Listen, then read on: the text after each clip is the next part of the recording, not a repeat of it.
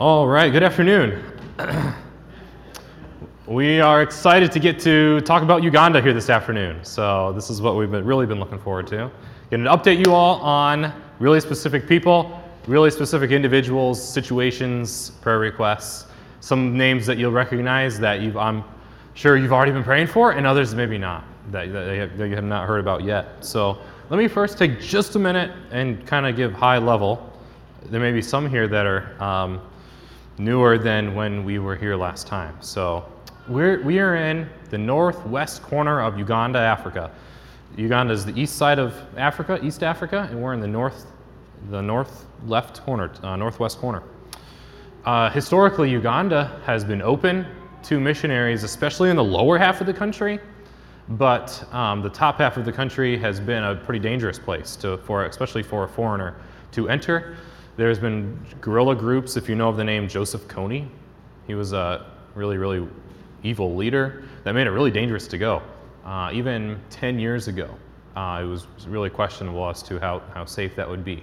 Today, that's not the case. Today, it's really improved. Uganda has invited China to come and build a highway across the country that we drive on when we go home, when we go up to the north. And it's much more safe to get there. That's created an opportunity for the gospel. Our people group is the Lugbara people group. There's 2 million of them, so it's not really a huge people group, but it's one that's really needy today and a real open door for the gospel. 1.5 million of them live in Uganda, and the other 500,000 live just over the line in the DRC, the Democratic Republic of Congo. We're not allowed to enter the DRC. Maybe someday we'll find a way to gain legal access to enter there, but right now there's 1.5 million of them in Uganda, and that's where we've placed ourselves. We've been there for 2 years, so I tell people we know enough to be dangerous now about life and the culture and things. We've sought to make it our goal to be learners of the people group, to enter as learners, to present ourselves like in a humble way of asking questions about the language. And when we're speaking in their language, then they're the knowledgeable ones and we're the people struggling in our second language. So that's good because then we're the ones learning and they're teaching us all sorts of things about their lives. As time goes on, we'll transition from that. And we told people many times, we've come here to first learn about your culture and your language, and second, help people understand the Bible. We're Bible teachers. This is how we like to present ourselves and introduce ourselves to people.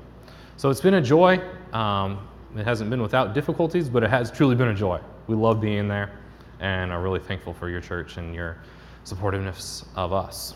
All right, so Lindsay has a mic there, so we're going to talk through, Christopher, you want to pass those things out. This is a very simple punch list of individuals in Uganda. Each one of these are people that the Lord has opened doors to.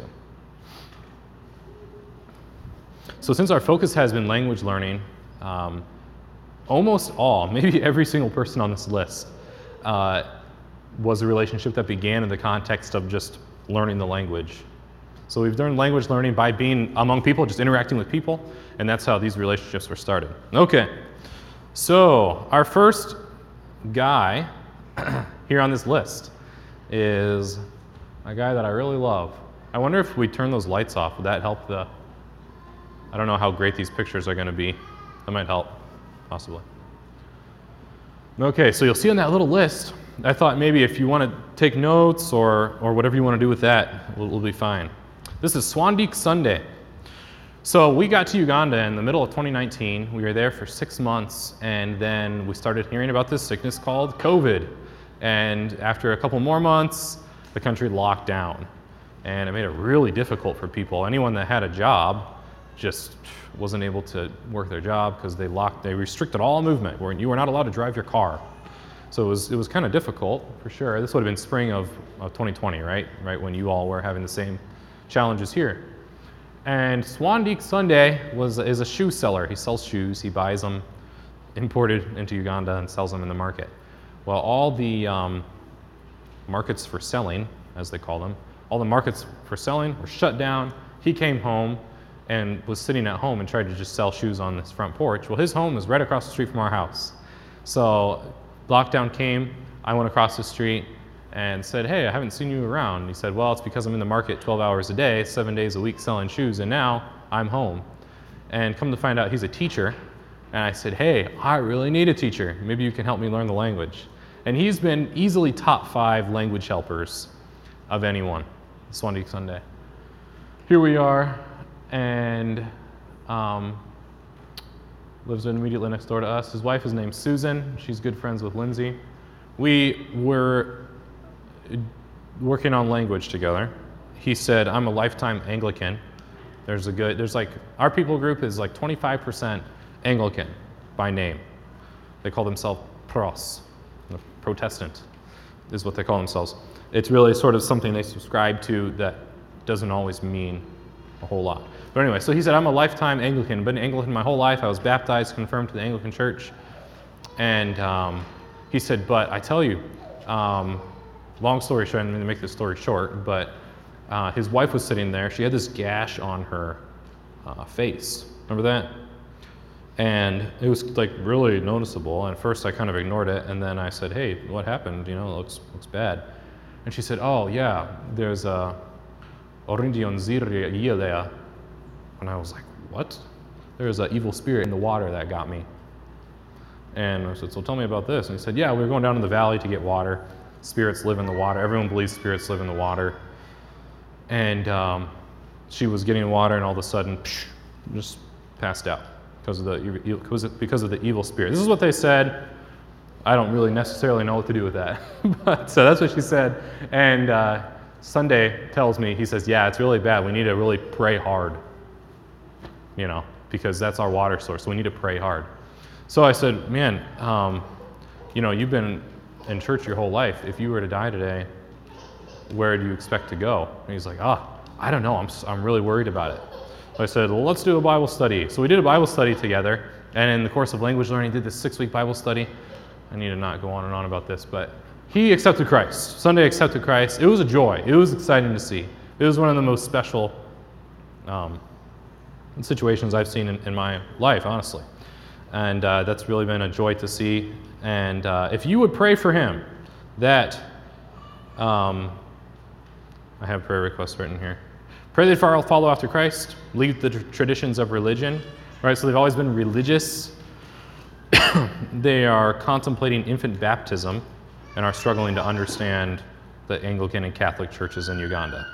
Okay, so shortly after he was saved, that's him on the left, Sunday, and he went back to the market once the lockdown stopped, once the market reopened, he went back and found this Muslim guy who's in the middle, and he said, hey, I'd like to do a Bible study with the same Bible study we did, I'd like to do it with this Muslim guy, and I'd like you to help me. So I said, yeah, that's awesome, let's do it. So I went and joined him for like 2 Bible studies, and then said, take it from there, and he did, and it was a good Bible study. That young man in the middle did not accept Christ yet, but he might, and I was encouraged to see Sunday actively wanting to share his faith. He's really in love with the Lord at that point in time, and is to this day. So here's a picture of just 3 weeks ago. They had twin baby girls, so we went and helped them and picked them up at the hospital. That was pretty fun. And when we were sitting in their home, they fed us termites, so that was something.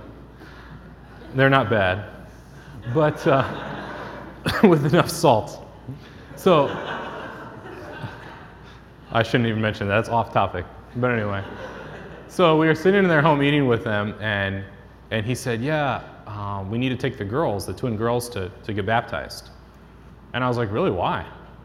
And he said, well, it's like, yeah, I don't know. Was his reaction. I was like, yeah, let's talk about that. And we already had a while ago talked about baptism.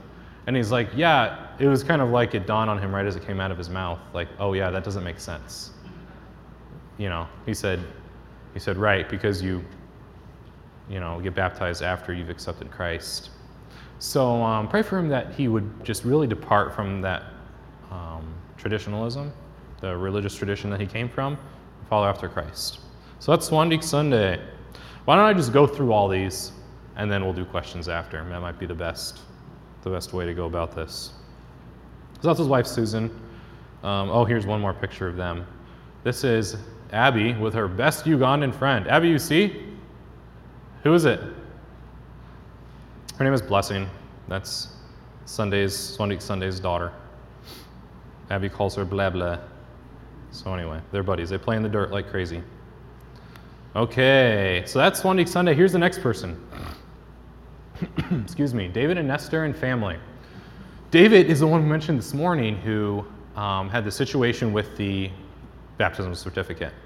So, Lindsay, why don't you talk about how we met Nestor? Since she was really the reason why we got connected with these people. We were on a walk one afternoon, and we were down behind our house in a valley, and she was there collecting water with some of her friends, and we saw that she had a baby on her back, and so we asked, oh, what's the baby's name? And she's like, well, she didn't tell us. They never tell us the Luke Bar name. They try to tell us the English name, but the baby didn't have an English name yet. So she's like, you give the baby a name. And I was like, we just met this lady. So anyway,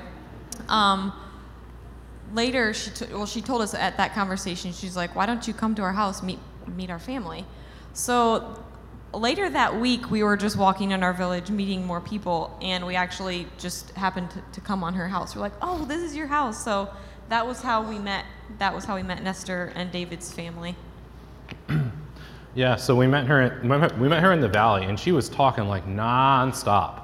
And we were really new to the language, so we were catching like 10% or something, you know. And I was like, wow, we need to learn the language from her. Like, she will always just talk, and we can listen, and that's best for language learning. So we went to their house. Then we met David. Here's David. They have a massive mango tree, so we'd sit under their mango tree eating mangoes. And he had that conversation with me about the baptism certificate.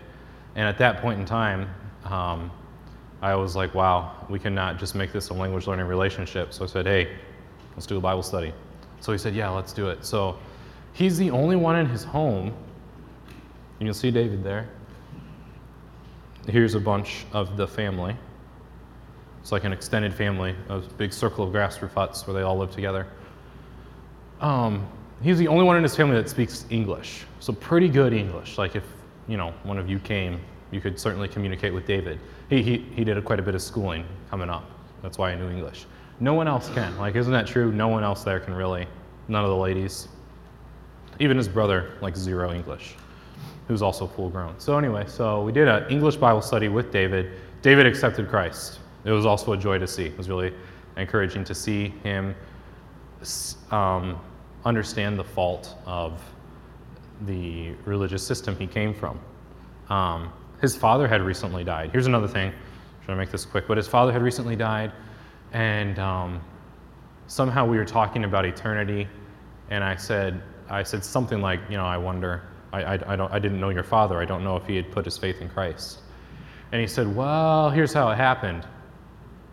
We were buying the heaven tickets for years, every year, like annual tickets that you pay to the Catholic Church to secure your place in heaven.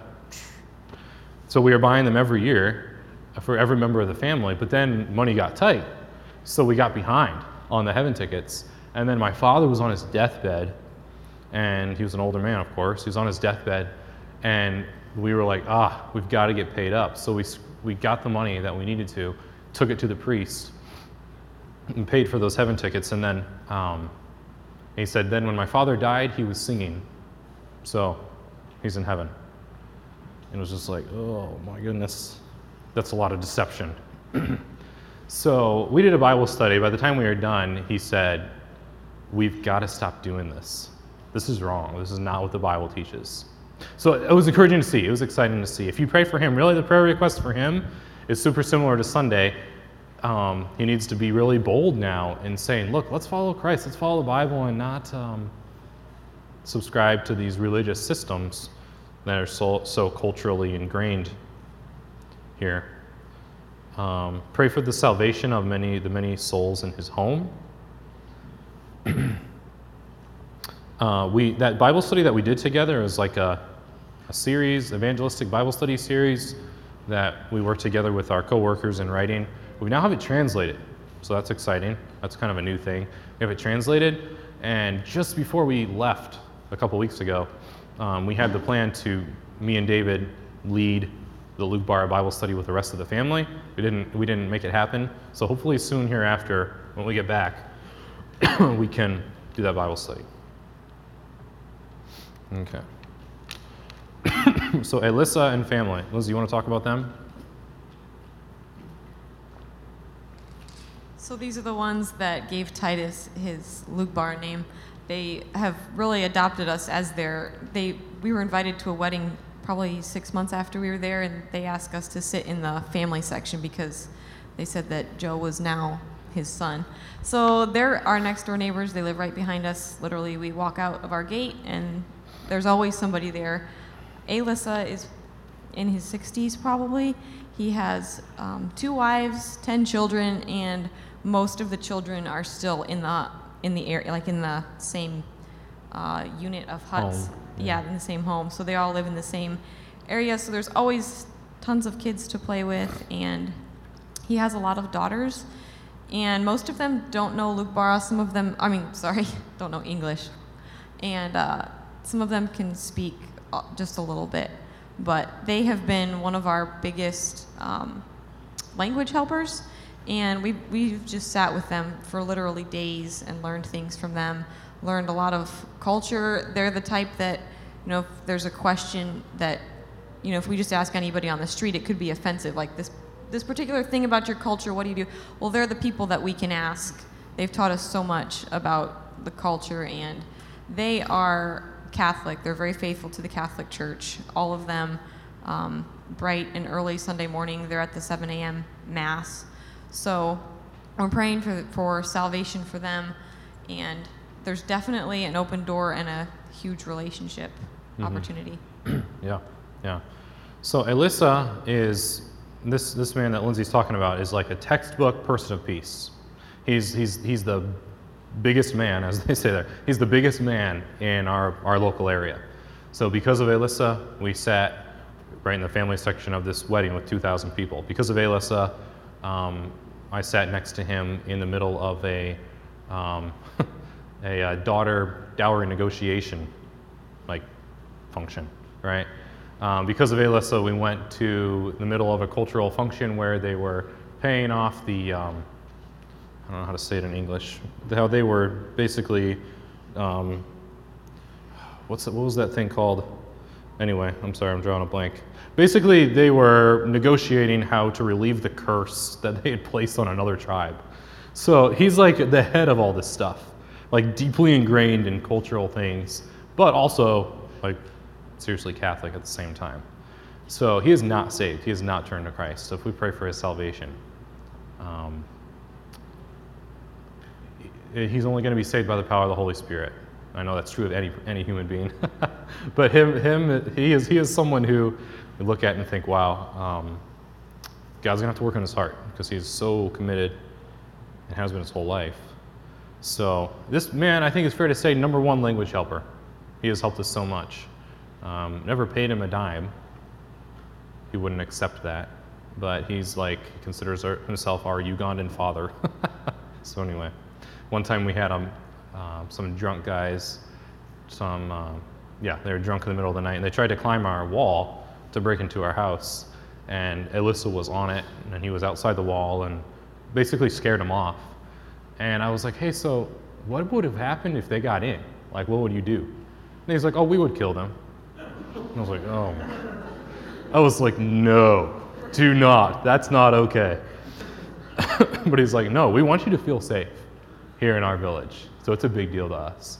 I was like, okay, maybe jail time, But anyway. So he looks out for us, and we spend a lot of time with their family. He's married something like 5 times, has many, many children. Here's Joseph with the kids. He loves being with those kids. So take a coloring book out and rip every page out, handing them to kids till the coloring book is gone. And so that works out well.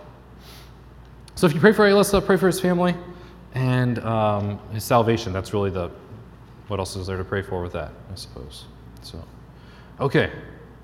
Now here's a completely different type of prayer request. This is a good friend of mine named Ronnie. Ronnie's a strong believer. His father trusted Christ and taught his boys the gospel. Super rare Luke Barra guy here. Super rare. I'm trying to think of another family like this family. But we got connected with them. Our co-workers, the Prettyman family, has also been connected with Ronnie. He went to the other side of Uganda, studied at a Southern Baptist seminary, so certainly knows the gospel and the Bible. Desires to serve the Lord. I can't tell you enough how important it is to have good local national partners in seeing churches planted and the gospel advanced. And I thought of Ronnie and thought, let's put him in this list because the temptation in their lives is just overwhelming. So if we could pray for this young man, he must be something like my age. He's a younger guy. So yeah, certainly a rare find among the Luke Barra people. Pray we could work together as a team and reach new villages. Pray for his marriage. Among the stronger Christians that are in the Luke Barra land, they really struggle in their homes. Like, a pretty clear qualification of a bishop is to rule his own home well. And that's sadly the difficulty many times. His wife, when was that happened with his wife? Sometime last year? Sometime last year he came and said, pray for me, my wife left me because the in-laws came and demanded a cow. I didn't have a cow, so they're using her as leverage to get another cow. And I was like, man, she needs to stay with you, you guys got married.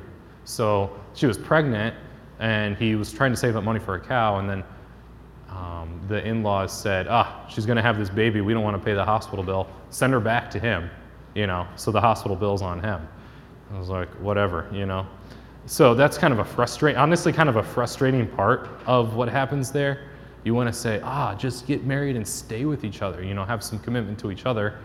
But they're young Christians. His wife is a professing believer, but she needs to, follow the Bible way of staying with her husband. So hopefully there's no one out there wanting to get a cow out of their son-in-law right now after that. So pray for Ronnie. Okay, Pastor Phineas, my dad slipped into this picture. I couldn't find a picture without my dad in it. So anyway, my dad's not very tall, but in this picture he is. You can see Pastor Phineas there. He's another situation like Ronnie, someone that we really want to be able to partner with in the ministry there in Uganda. He's a special guy. His testimony is really unique. He was led to the Lord by Methodist missionaries. He believes that he did understand the gospel at that point in time, was a Methodist pastor for a long time. I know where that Methodist church is. It's closed now. But finally realized that, why are we sprinkling babies? I don't think I can be a Methodist anymore. So he left the Methodist church, found Southern Baptists, again, that group of Southern Baptists on the other side of Uganda, did some training, eventually realized that, I really should just be a Baptist that's not a Southern Baptist. I'll just be an independent Baptist. Okay, so he planted a little church, and we've gotten connected with him. He's a strong leader, a very unique Luke Barra leader, and someone that we hope to be partnered with for a long time. If you pray for him, equipping and partnering is so much better than starting from scratch. So he has how many daughters? 5. And then just like a month ago, his 13-year-old daughter just died. It's really suddenly, it was super sad. Her stomach swelled up and she died. So that was really discouraging. We tried to encourage him so much, and I didn't want him to fall out of the ministry or anything. So he seems to be doing okay. But if you pray for Pastor Phineas. His church is he's actually in the Congo. So we drive to the border, and then we can walk into the Congo like half a kilometer or something, not very far. So yeah, we can walk that far. We wouldn't want to walk further than that because we're not legally allowed to. This is his church. We try to visit him sometimes, maybe once every couple months, just to maintain that relationship, encourage him as much as we can. But he really does have an indigenous church, so we don't want to throw a wrench in that at all. It's Abby with all his, those church kids. Here we got together with them, and I brought them a Lugbar audio Bible on a little speaker, a solar speaker. So he was really excited about that. He's using that during the week with listening groups.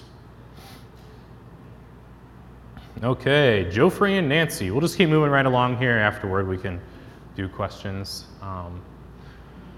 Joffrey is part of Faith in Jesus Baptist Church. That's a little church. It's a papyrus walls, little metal roof church building that our co-workers, the Prettyman family, were involved in starting. A church congregation of something like a solid, maybe 20, probably 20 people. And they don't have a pastor right now, but Joffrey is the leader. It's fair to say. He just kind of evolved into the leader. I love Joffrey. He's my buddy. So he's a pretty sharp guy, loves the Lord, and his testimony is such that, it's similar to Pastor Phineas's. I won't go into it. Some missionaries that are no longer there got to lead him to the Lord. Would you pray for Joffrey? Pray that he would become the pastor. I'm just going to throw that out there. I don't know who God calls to be pastors in Uganda, right? I don't know that. But I feel like we can at least pray that he would be, because Uganda needs pastors. Uganda needs leaders. The church doesn't have one. He's a young man that loves the Lord. So we're praying that would happen. But I should more specifically say, just pray that he would follow after God and be faithful to this church, so the church would stand. So just leave that at that. I mentioned the thing about Ronnie and how their homes are so often a weakness in their lives, and that's true of Joffrey. You want to talk about Nancy? So Nancy does not come to the church with him. She's very committed to the Anglican Church. Her family is very long-term Anglicans, and that really holds her back. So yes, as far as we know, she is not trusting Christ. So we're praying for her salvation. We've been able to have them into our home a couple of times, and we've also been able to go to their home and encourage her to come to church. And she always says she will, but she hasn't quite gotten up the boldness to. So we're just praying for that continued relationship. She's a very sweet girl, but at the same time, it's hard in their home with Joffrey being excited about being the leader and being a part of this church, and then not having her be a part of it. We can tell it's hard on him. Mm-hmm. Yeah, so pray for Joffrey, pray for the salvation of Nancy. That would go such a long way, obviously, right, in their marriage and home and things. And also with that, pray for this Faith in Jesus Baptist Church. It's a church that we go to the first Sunday of every month to maintain like a relationship and accountability with them, but not to just take over. So because we only go the first Sunday, the handful of guys in the church rotate in preaching the other Sundays, which we've loved seeing. So it's a small church, a young church. We pray that it stands, and that from their midst would come someone that stands up as the leader, as the pastor.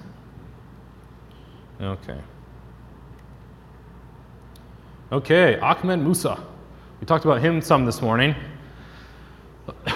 Excuse me. Here we are at his home. 2 kilometers from our house, we walk to his house. And here we are having tea. And something else. What else were we having there? Huh? Oh, okay. Yeah. So pretty normal stuff. And behind him is his first wife.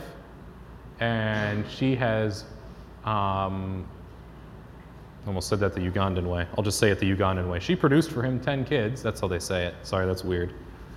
So he stays there with this family most of the time, and sometimes goes to his second wife for a day or one day a week or something like that is what he usually does. So that's the situation they're in. Musa, if you would please pray for Musa. I mentioned that thing about Alyssa being a person of peace. Well, here's the person of peace in the Muslim community. So he has opened doors for us to see their world, their culture. He's invited me to pray in the mosque with him, which I don't do, but he did invite me to do that. to go to a Muslim wedding, which was a cultural experience. I'm not sure we do that again because it's an Islamic event, so I'm not sure we'll just want to keep doing that. But regardless, we've been able to see into their world quite a bit because of this person of peace. It was something like 6 months ago when the Lord laid on my heart to really kind of confront Musa with the gospel.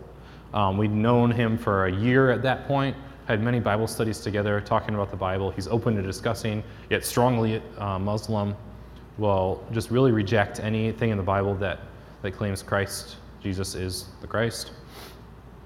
However, he also claims, and most Muslims there do, that they love the Bible. They love the Quran and the Bible. They love them both. Which I'm thinking, okay, we can run with that. There's no way that's really possible, but we can work with that as long as you think it and study the Bible together, right? So about 6 months ago is when the Lord laid on my heart to just really confront him with the gospel. I was kind of nervous about it because I thought this could go south, you know. But I went to him, we sat down and said some things like, hey, I'm really concerned about you and what you're doing with Jesus. If you die today, I'm really concerned about where you're going. And what you're doing with Jesus is contrary to the Bible. And he sat there. I remember he sat there and he kind of looked at the ground. And he kind of looked at the ground and looked back up and he said, I'm ready. And I was like, what? You know? And he says, I'm ready to get a Bible and study it for myself. And I said, okay, we can do that. And he said, let's go to your house right now and get a Bible.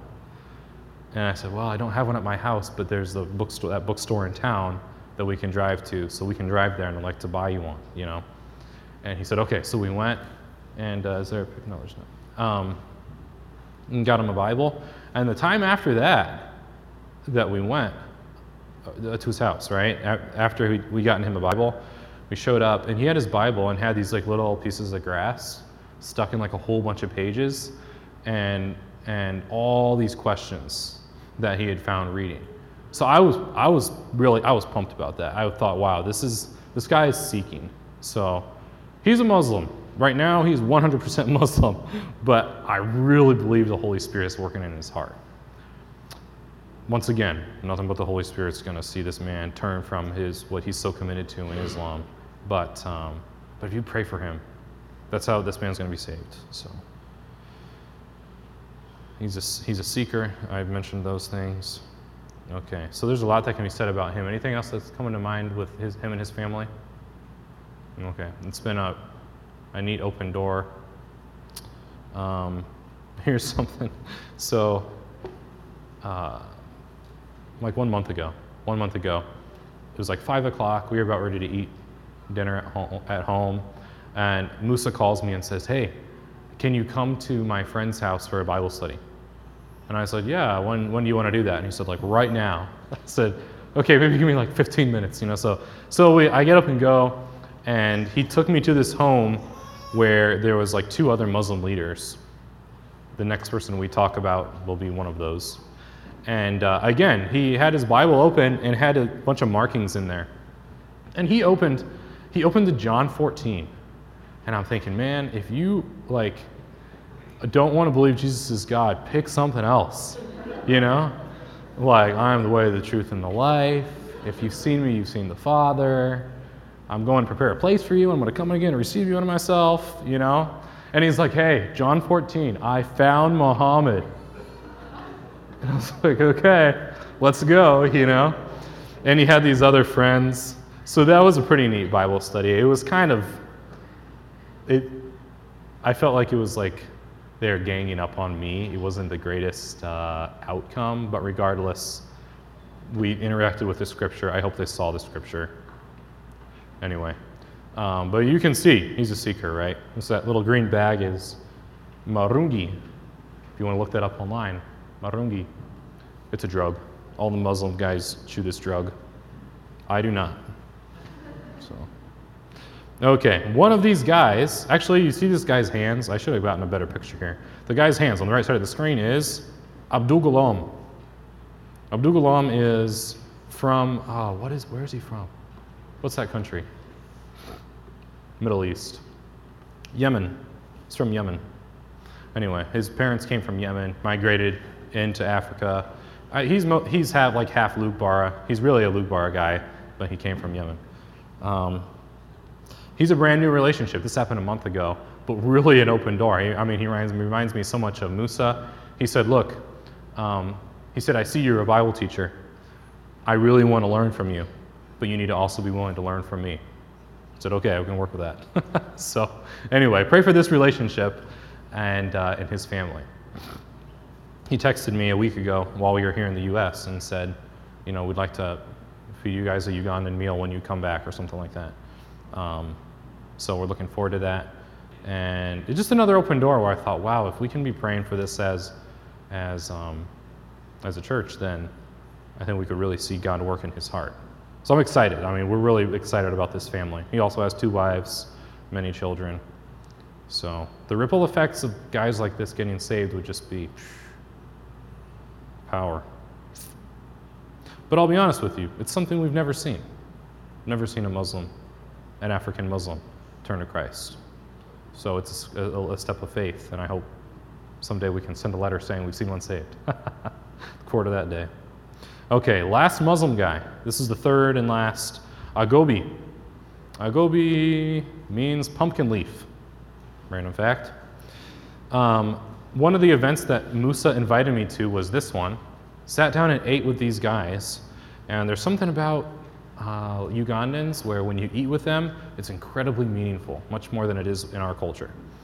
I was not sure what Agobi thought of me being there. I honestly thought he was having a cold shoulder. He's the imam, he's the preacher of the mosque. But we sat there and ate, and when we finished, he said, "Thank you for eating with us. I'd like you to come to my home and on Wednesday and we can do a Bible study." So I said, okay, we can do that. So he has, I know it's like the same story every time. Big home, multiple wives, many people. He's an older man, so he has grown children, grandkids, on and on, all in one big patrilocal home.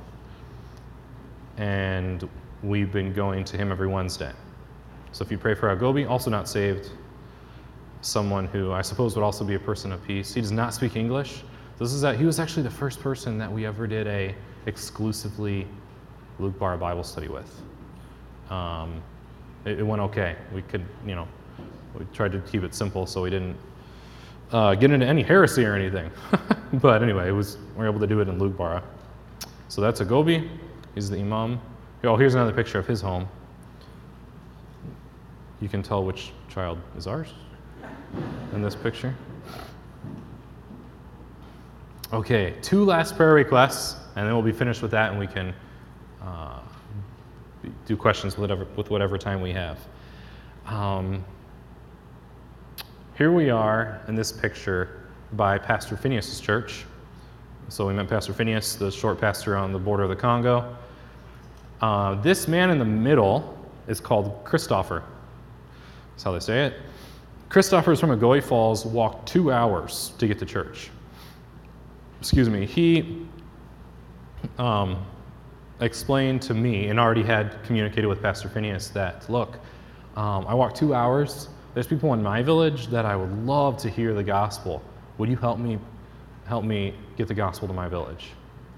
So what more can you ask for with that and that, right? So we're pretty excited and would like to, in the near future, I'm not sure exactly when, begin actively pursuing evangelism in this village of Agoy Falls. So if you pray for Christopher, pray for that open door by way of him and his heart. And the very best picture would be us partnering with Pastor Phineas so that Pastor Phineas Church can plant that church in Agoy Falls and use it as like a model to say, hey, churches can plant churches. We can get the gospel to this place. Okay. Here's our last slide. I mentioned 2 times the person of peace concept, Musa and also Alyssa. North of our people group, you can see in the bottom of that route is Arua. We live there. Like that marker was, I did that while I was at home. It's from our home. Okay, so from home to Yumbe is what? Something like it would be less than that. It's like an hour and a half at the most. And Yumbe is a people group of 600,000 people that are almost completely Muslim. If I go there and speak Lugbara, they can understand me. So the language is so close. If they speak, it's a little different. It's hard for me to understand. Hopefully we could get better at it. But we're praying really specifically that we could find a person of peace among the Aringa people in Yumbe. So we don't really have that yet. But it would be important. Like right now, if we just drove up and walked into a village, it would be like, kind of square one. My name's Joe. I want to teach you the Bible. Maybe there's a time and a place for that, but if there is a person of peace, someone that we could go with that we would see turn to Christ, that'd be powerful. So we're praying about that God would do that work. Okay, I'll stop there. I feel like I went kind of long with that, but hopefully that's helpful in praying for these people and some specific things.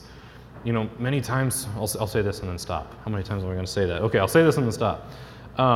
Many times on furlough, missionaries have a need to say, look, here's what we've done, here's our vision, here's the high-level goal, and that's good. I'm sure we'll do that on furlough as well, but beneath the surface of all that vision and direction is just souls, like individual people. Guys named Sunday and David and Susan and whatever. So this is it, down to earth stuff. And appreciate your prayers. So, okay, Pastor Stephen, how late should we go with this, or should we stop now? Let's go 10 minutes at least. Okay. If you have questions for my wife, she's probably better at answering them, or for me, then go for it. Yes, sir. I have a couple. You mentioned that Alyssa is like the leader of the community. How does one become the leader? Is that cultural, family, wealth? Obviously, you can find out life. How does it become the leader? Sure. Yeah. No, that's a good point. It really is very cultural. And when a father dies, he actually designates one of his sons to lead the home. So they're a patrilocal culture. So when your sons marry, you go like on that side of the yard and build a hut. And then all around the father's home are the huts of the sons. So when Alyssa's father died, Alyssa had so many brothers, and Alyssa was maybe the oldest or the most mature, I don't know. But for some reason, the father chose Alyssa to be the leader. And then Alyssa has many brothers that have sons, that have grandkids, and it turns into this village, right? So Alyssa kind of became the leader that way. I asked him once, I said, hey, so when you pass away, which one of your sons is going to be the leader? I'm not sure that's really a culturally appropriate thing to ask. I was just curious. And he's like, yeah, we haven't decided, So he said, I said I would vote for this certain one. I just threw that out there. I'm not sure that was a great idea to say that either. When you say community, that's really a family. Mm-hmm. Okay. And it gets so much bigger than we see as family. I mean, they have a more, they're more connected to their family, than we are. So I mean, he has the son of your father's brother. So a cousin, they just call brother. It's the same word in Lugbara. So, because they treat them absolutely equally. Cousins and brothers are completely equal. Where in our culture, it's more like, no, your brother and your cousin is kind of different in terms of, relationship oftentimes. They're just all the same. They're all related. They're all a village. They look out for each other, readily help each other. Anyway, so hopefully that kind of. Follow-up question on Alyssa as well. The way you described him, I'm thinking he's the godfather, and he obviously has his war back, but does he expect reciprocal loyalty if you crossed him and accept him, or not? Oh, believe me, I've asked that question. Yes, and it's a really good question. Basically, we've studied language together, and often what I've done is taken Bible verses to him and said, hey, help me understand this, grammatically, in terms of language. And then once I understand it, I'll say, so like, what does this verse mean to you? Like various pointed salvation verses, and tried to subtly share the gospel with him. But if you pray for us with that, because no, it's true. If we cross the line or something, we might have to move.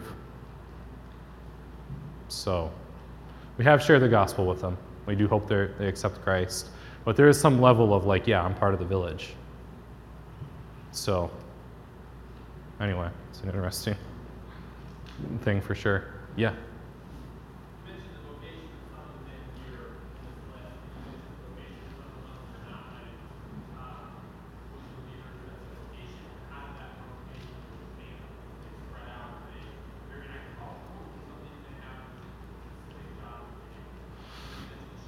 Yeah, yes.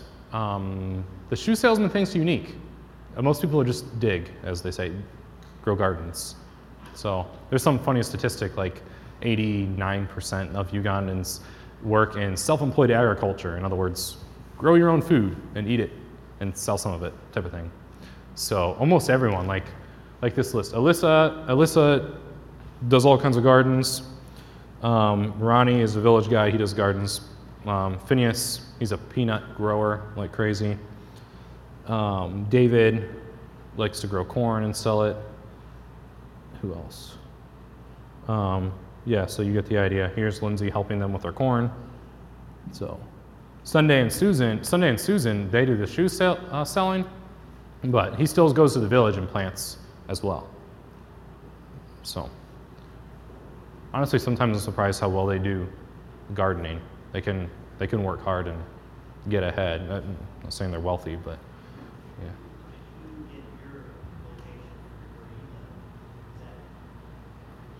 How did we get it? We're renting. Yep, it is here where we can see.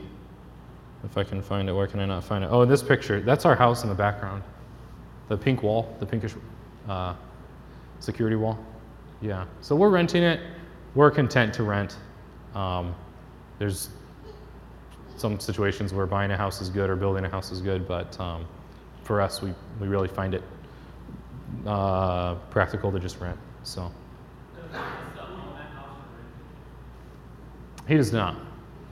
He sold the land to somebody who built, and then we rent from that guy. So, yep. Yeah, that's a good question. So, all right, other questions, Ethan? Do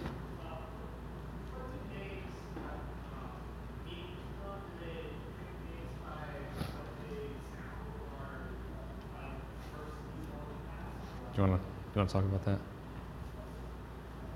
That's a really good question, and they don't name their kids based off of what it sounds like. It's based on meanings. Their name meanings are very important, and it's kind of sad. Sometimes we'll meet somebody and we'll ask them what their name is, and they'll say Chandiro, and that means sadness or betrayal, or it's like this. And then you ask them about their story, and you realize that their mom named them based on what they were experiencing at the time.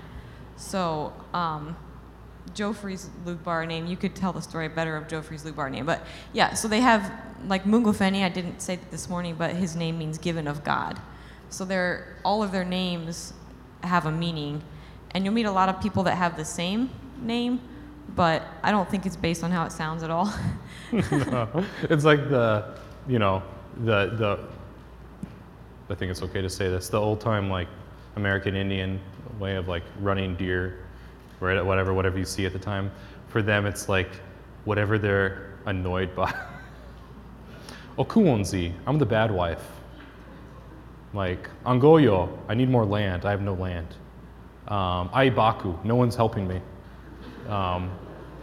Anibe, people are backbiting me. Let's see, what else? Anyway, those are the ones that come to mind. So sometimes we'll say, oh, what's your name?